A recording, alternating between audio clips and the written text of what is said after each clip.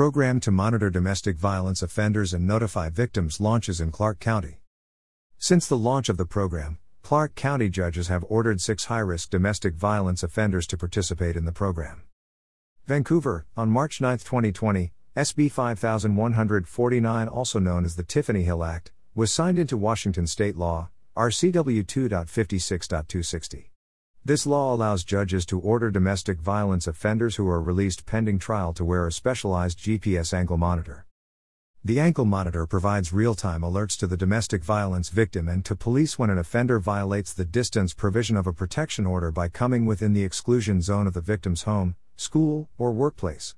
In addition, the domestic violence victim will be notified when the offender comes within the distance provision of the victim's cell phone via an app. The victim can receive notification by text message, email, and push notification. Clark County District Court Probation Services partnered with 2Watch Monitoring and began this program on June 7, 2021. In addition to providing installation, monitoring, and removal services, 2Watch Monitoring will also assist victims with the installation and education process for the notification app.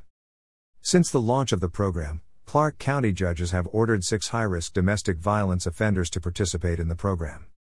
Clark County District Court Probation Services Division is excited to work closely with 2Watch Monitoring, Vancouver Police Department, and other community stakeholders on the implementation of an electronic home monitoring program with alert notification for victims of domestic violence. Being the first county in the state to implement this program, we are setting the stage on ways to make our community a safer place for victims, said Brian Farrell, Administrative Services Manager for Clark County District Court. I am extremely proud of the work that went into launching this program in Clark County to use technology to help protect victims of domestic violence, said Vancouver Police Chief James McIlvaine.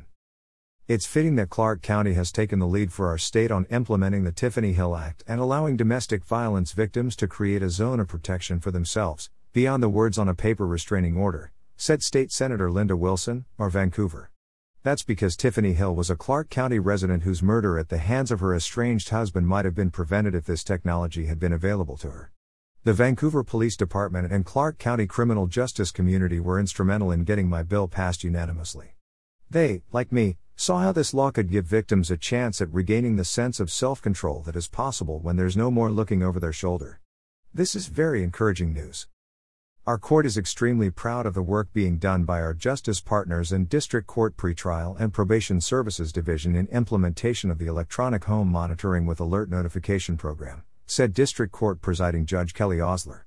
We are deeply saddened by the murder of Tiffany Hill in our community by her abuser. To avoid further needless tragedies, it is imperative on all of us in the justice system to make our community a safer place for everyone. Implementation of this program is a step in the right direction. Information provided by Vancouver Police Department.